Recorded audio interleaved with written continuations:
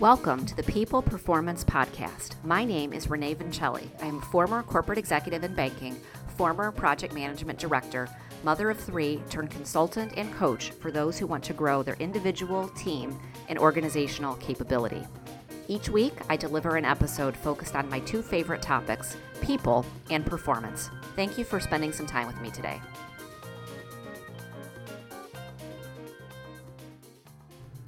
Hello, everyone, and welcome to the People Performance Podcast. I'm your host, Renee Vincelli. I hope everybody is having a good Monday if you're listening to this on Monday when it's released, or a different day of the week. But hope everyone is doing well today. What I wanted to do today, we've had, I think this episode is number 19 of this show, and I have got a few questions that I've gotten in over the past 19 or so episodes. I'm only going to talk about a few of them today, but the thing that's really cool about any medium, whether it's a podcast or whether it is a newsletter or a blog or, just generally phone calls or LinkedIn posts or whatever it might be, when you do something like this, you get a lot of different questions, and you get a lot of feedback, and you get a lot of engagement and interaction from people along the way about what you're doing, and really just looking for insight or looking for perspective or expertise on a particular subject. And so I have gotten a few questions on project management and change management that I wanted to talk about today. So really, folks just looking for someone to weigh in, looking for me to weigh in on some particular challenges, some particular challenges, or whatever way you want to think about it, that are impacting their work, or that are just general things on their mind as it relates to the work that they're doing in the project management or change management space. I've gotten questions on other areas too, but these ones I thought, in spirit of project management and change management, would be good to talk about. And I think you'll find when we get into these that they're not uncommon, right? They're not unique to the individuals who are experiencing them. I think there are consistent themes here that apply to anybody who has ever taken on a big project, a big transformation, a big change effort. And so hopefully these resonate with you all as we get into them. So I'm going to talk about three specific questions and topics that have come up, and give you a little bit of my thoughts, a little bit of perspective, my expertise, if you will, on these particular areas, and hopefully they resonate. And certainly if they don't, if you have a different opinion or a different perspective on these, reach out, let me know. And if this raises other questions or other things on your mind for you, these answers, certainly reach out. I think we'll do this regularly, this whole notion of answering some of the questions that are on your mind. So where I wanted to start today, I'm going to start with a question on change management that I got from Sarah. And Sarah talks about in her question really the idea that, we've got so many tools, so many templates, and so many things that we use to manage change in her organization, of which she's responsible for managing change. And she's really interested in understanding, what is the most important tool? What is the most important thing when it comes to managing change? And I thought I'd tackle this question a little bit. There are lots of tools, lots of frameworks, lots of methods and ways to think about change management. Some are very known and some are very common. So, ProSci and their ADKAR framework, I think most that are familiar with change methodologies would understand that one. There are others as well. But what I would offer to Sarah and to anybody who has had this topic on their mind and has been curious about change management and what makes it successful or not, there's really a couple things that I'll share, and none of them involve a tool, right? So whatever tool you want to use, if you want to use, like I said, ProSci's ADKAR framework, if you want to use any of the other ones that are out there, John Kotter has a pretty good strategy framework around change. There's a couple more that I can think of too. But whatever you use, it really is going to be irrelevant if you don't have the things that I'm going to share with you. So the first would be a really, really strong sense of empathy, right? Empathy for all of those people who are impacted by the change that you're putting on, and empathy from the start, right? So I think a lot of times what happens when we think about big transformations and big change efforts is there's this sort of creation stage, this project delivery stage where we're putting together our solution, and we are now at the point pretty late in the game where we're going to roll that thing out to the people that are going to be impacted. And it's at that stage often that people will go asking for input on how do we roll this thing out to all the people that are impacted. Let's just say it's an employee population within a company. And what I will tell you is you have waited too long. You have waited too long to get a perspective on the impact of that particular transformation with that group of people, in this case, an employee population. So having empathy from the start looks like asking people who are going to be impacted to be involved from the very beginning as the project's strategy is being conceived of, right? So, if there is something that is going to impact an audience and you're going to roll it out in 6 months to a year, the time to ask them about their perspective on the strategy, on how it's going to work, on their concerns, on the risks they see, on the benefits, the value, all of those things, as well as how to communicate it and how to prepare people for it, is right at the beginning. And so I think that empathy I'm talking about and that interest in the impacts of something to people has to happen much earlier than I think it happens in a lot of organizations and with a lot of projects. And it's really a core part of the strategy in my view, right? So when you're thinking about the strategy and the value of a given initiative or a given set of changes or a transformation, that strategy has to include the impact to employees or clients or whoever it might be. So that is missing a lot of times. And I think what happens is people get very muddled down in tools and process with change management, as they often do with project management more broadly. And those things become the saving grace in people's minds of the work, right? So we had a great tool, guys. We had this great tool. We filled it all out and it's amazing. But what it ends up being is more window dressing for the work than an actual authentic approach to really getting under the covers of, are people bought in? Do they really feel they've been heard? Have their concerns and challenges with this set of work been addressed? And do they feel emotionally, mentally invested in what's going to happen? And do they understand the behavior changes that are needed? So I will tell you, the answer to Sarah's question, which is a great one, is it's not a tool. It's much more than that, and it takes very strong leadership from the start to manage change well. And so that hopefully that resonates. Like I said, if you don't see it that way, let me know. I'd be very curious if you have a different perspective. I think there is value in all these tools that we're talking about that I'm saying are not the main thing. You need them. They're important in a lot of ways, but they are not the point. And so, like I said, if you have a different perspective, I would be very curious to hear it, and to maybe we could have a little bit of a debate at some point, which I would love. So that is that's my perspective on this question that I received on change management. The next question I got is from Paul, and Paul has a question on how to turn good project managers into great project managers. And so he talks about, those that are early career PMs, how do we turn them into seasoned, battle-hardened project managers that can handle whatever the company throws at them, which I don't know if I'd go that far, right? Because maybe a company is a little crazy and they throw something completely undoable at them. I think that's certainly possible. I think with some of the ways companies are and thinking that anything can be done. So maybe some PMs wouldn't be successful in that because it would be an unreasonable ask. But let's just say it is reasonable and it can be done. How do you ensure that a project manager early in their career has become prepared to execute those really big projects and go from a good project manager to a great project manager? He goes on in his question to me, this email that I received, to talk about an example of someone he worked with early in his career. She was early in her career, this project manager example he gives. And she was always asked to work on what I'd call sort of, low degree of difficulty, medium degree of difficulty projects, but was never given the challenge of running high degree of difficulty projects. Obviously she was interested in growing her career, but she was shy in nature. She struggled to win the confidence of other team members, particularly those that were in IT, and was given the feedback that she needed to skin her knees some more before she could expand the range of projects that she could do.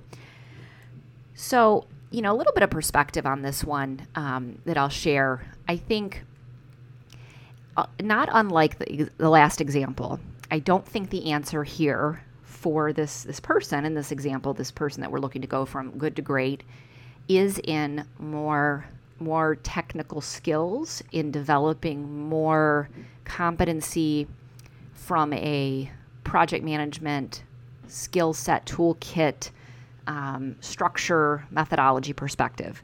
I think certainly my assumption, based on her capability that is described and being a good project manager, she probably has all that.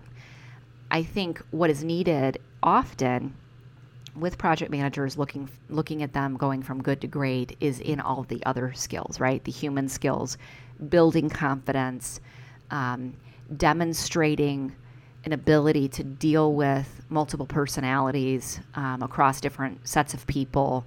Paul mentions in his example that this person is shy in nature, which, all personalities can be successful in different roles, but, is she shy to the degree that she doesn't speak up or share maybe challenging issues that exist on a project and is relying more on that technical skill set?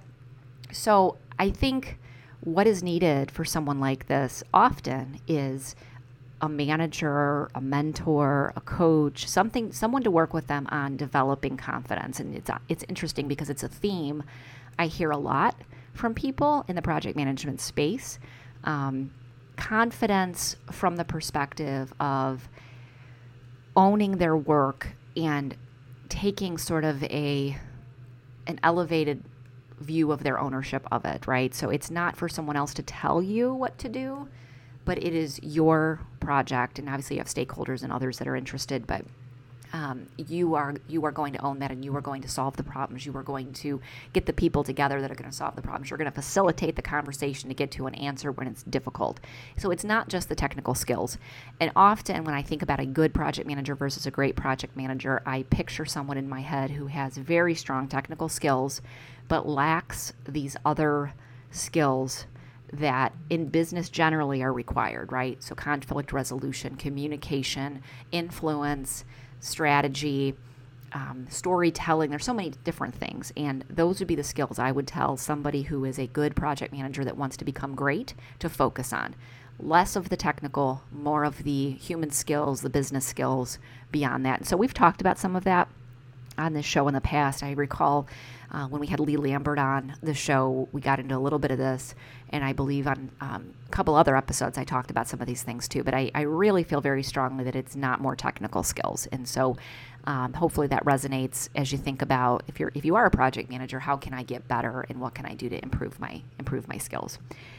The last question I got, I've actually gotten this from a couple different places, and this one came from a client of mine, but also was alluded to in an email that I received from someone else around resources. And how do you effectively manage resources on a big project in your organization when there's ambiguity and uncertainty about what's required from resources, right? So let's just make it up and say you've got a 6 to 9 month project or big program, and you're going to need a lot of cross-functional support, a lot of cross-functional resources at different points in time. And you're not exactly sure how much or when you're going to need those resources. You're going to need these people to be involved. And when we say resources, we're talking about human resources, people, for this project. And so a couple things that I would offer in terms of advice, if this is you and if you're in this boat, there's a few things. So one would be being very clear in documenting the types of resources, the types of people, the types of work that are going to be required to be done on this project. Even if you can't speak to when, even if you can't speak to the level of work involved, and so let's just make it up and say it's hours, right? Like hours per week. If you can't be that granular and that specific, you can say, I know I'm going to need my marketing department. I know I'm going to need my technology department. I'm going to need finance, and I'm going to need finance to a higher degree that I'm going to need marketing, but I am going to need marketing. It's like beginning to differentiate level of effort between the different types of people that you're going to need involved.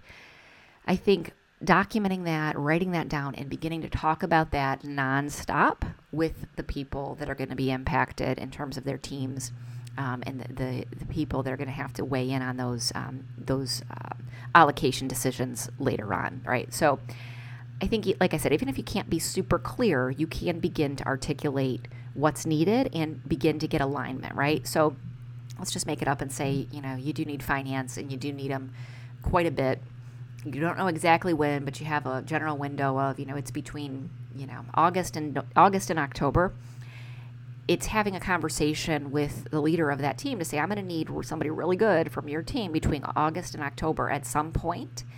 What are the things I need to be thinking about between those, between August and October that are going to get in the way, get in the way of things potentially that are going to make this challenging from your perspective? Other projects, other responsibilities, other risks that they see to that plan that you have to use somebody from their team. And so the more that you can communicate, the more you can make that clear, the more apparent you can make it to your leaders, right, and to your executives or whoever it might be, of the resource needs as well as the risks involved with the people that you need in terms of when and how many.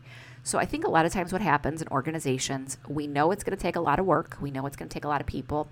And we just are like, well, we're just going to figure it out. And then when it comes time to actually execute and get those people involved, we have lots of bottlenecks. And everybody wonders why.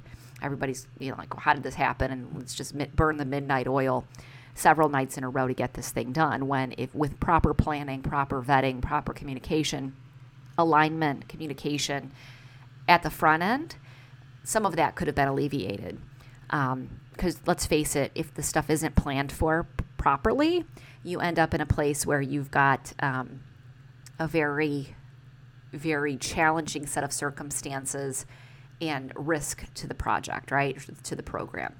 And so, I've always had a view, and I've mentioned this before on the podcast, that with project management, you can take a pay me now or pay me later sort of perspective. You will pay, right? So if you don't think about this stuff in the beginning and you want to think about it at the end, you will end up in a challenging place. And I just think it's better to be proactive and to address these things as early on as you possibly can, and communicate like crazy to all of the people that need to be in the know and aware of the human needs that you have on your project or your program. So, like I said, today I wanted to share my perspective on a few of these typical project management and change management elements. And there's a theme here, right? I'll tell you the theme I see. The theme is it's the human skills, it's the business skills, it's communication, it's transparency, it's alignment, it's empathy, it's all of those things that you can't put into a pretty Excel file, right? So I think a lot of times in these spaces, in these particular professions, people get very, very emotionally connected to that toolkit, right? And so what I'm suggesting is, you need it. It's not the point. It's not the main thing. And there's so much more to learn and so much more to focus on in your work as a program manager, project manager, change manager to be successful. So hopefully this resonates with y'all today. If you have other questions, other things you want to talk about, could be in the realm of project management, change management, coaching, which I love to talk about, talent development, personal success, whatever it might be. If you've listened to the show, you know all the things I like to talk about. Certainly send me some questions, some additional questions or things that are on your mind, and I will, in a future episode of the show, share my perspectives on those questions that you have. So that's all for now, folks. If you have found value in the show today, and if you've liked the show today and you want to leave us a review over on Apple Podcasts, please do so. Please give a 5-star rating over there. If you would like to do work together in this realm of people and performance, whether it be consulting on project management or change management or coaching for your own personal success, I would love to connect with you, would love to talk to you. So reach out to me at Renee@reneevincelli.com or on my website, reneevincelli.com, or you can find me over on LinkedIn. So that's all for now, folks. Thank you so much. Remember, people are the creators of performance. People are greater than performance, and people come before performance. Have a great day.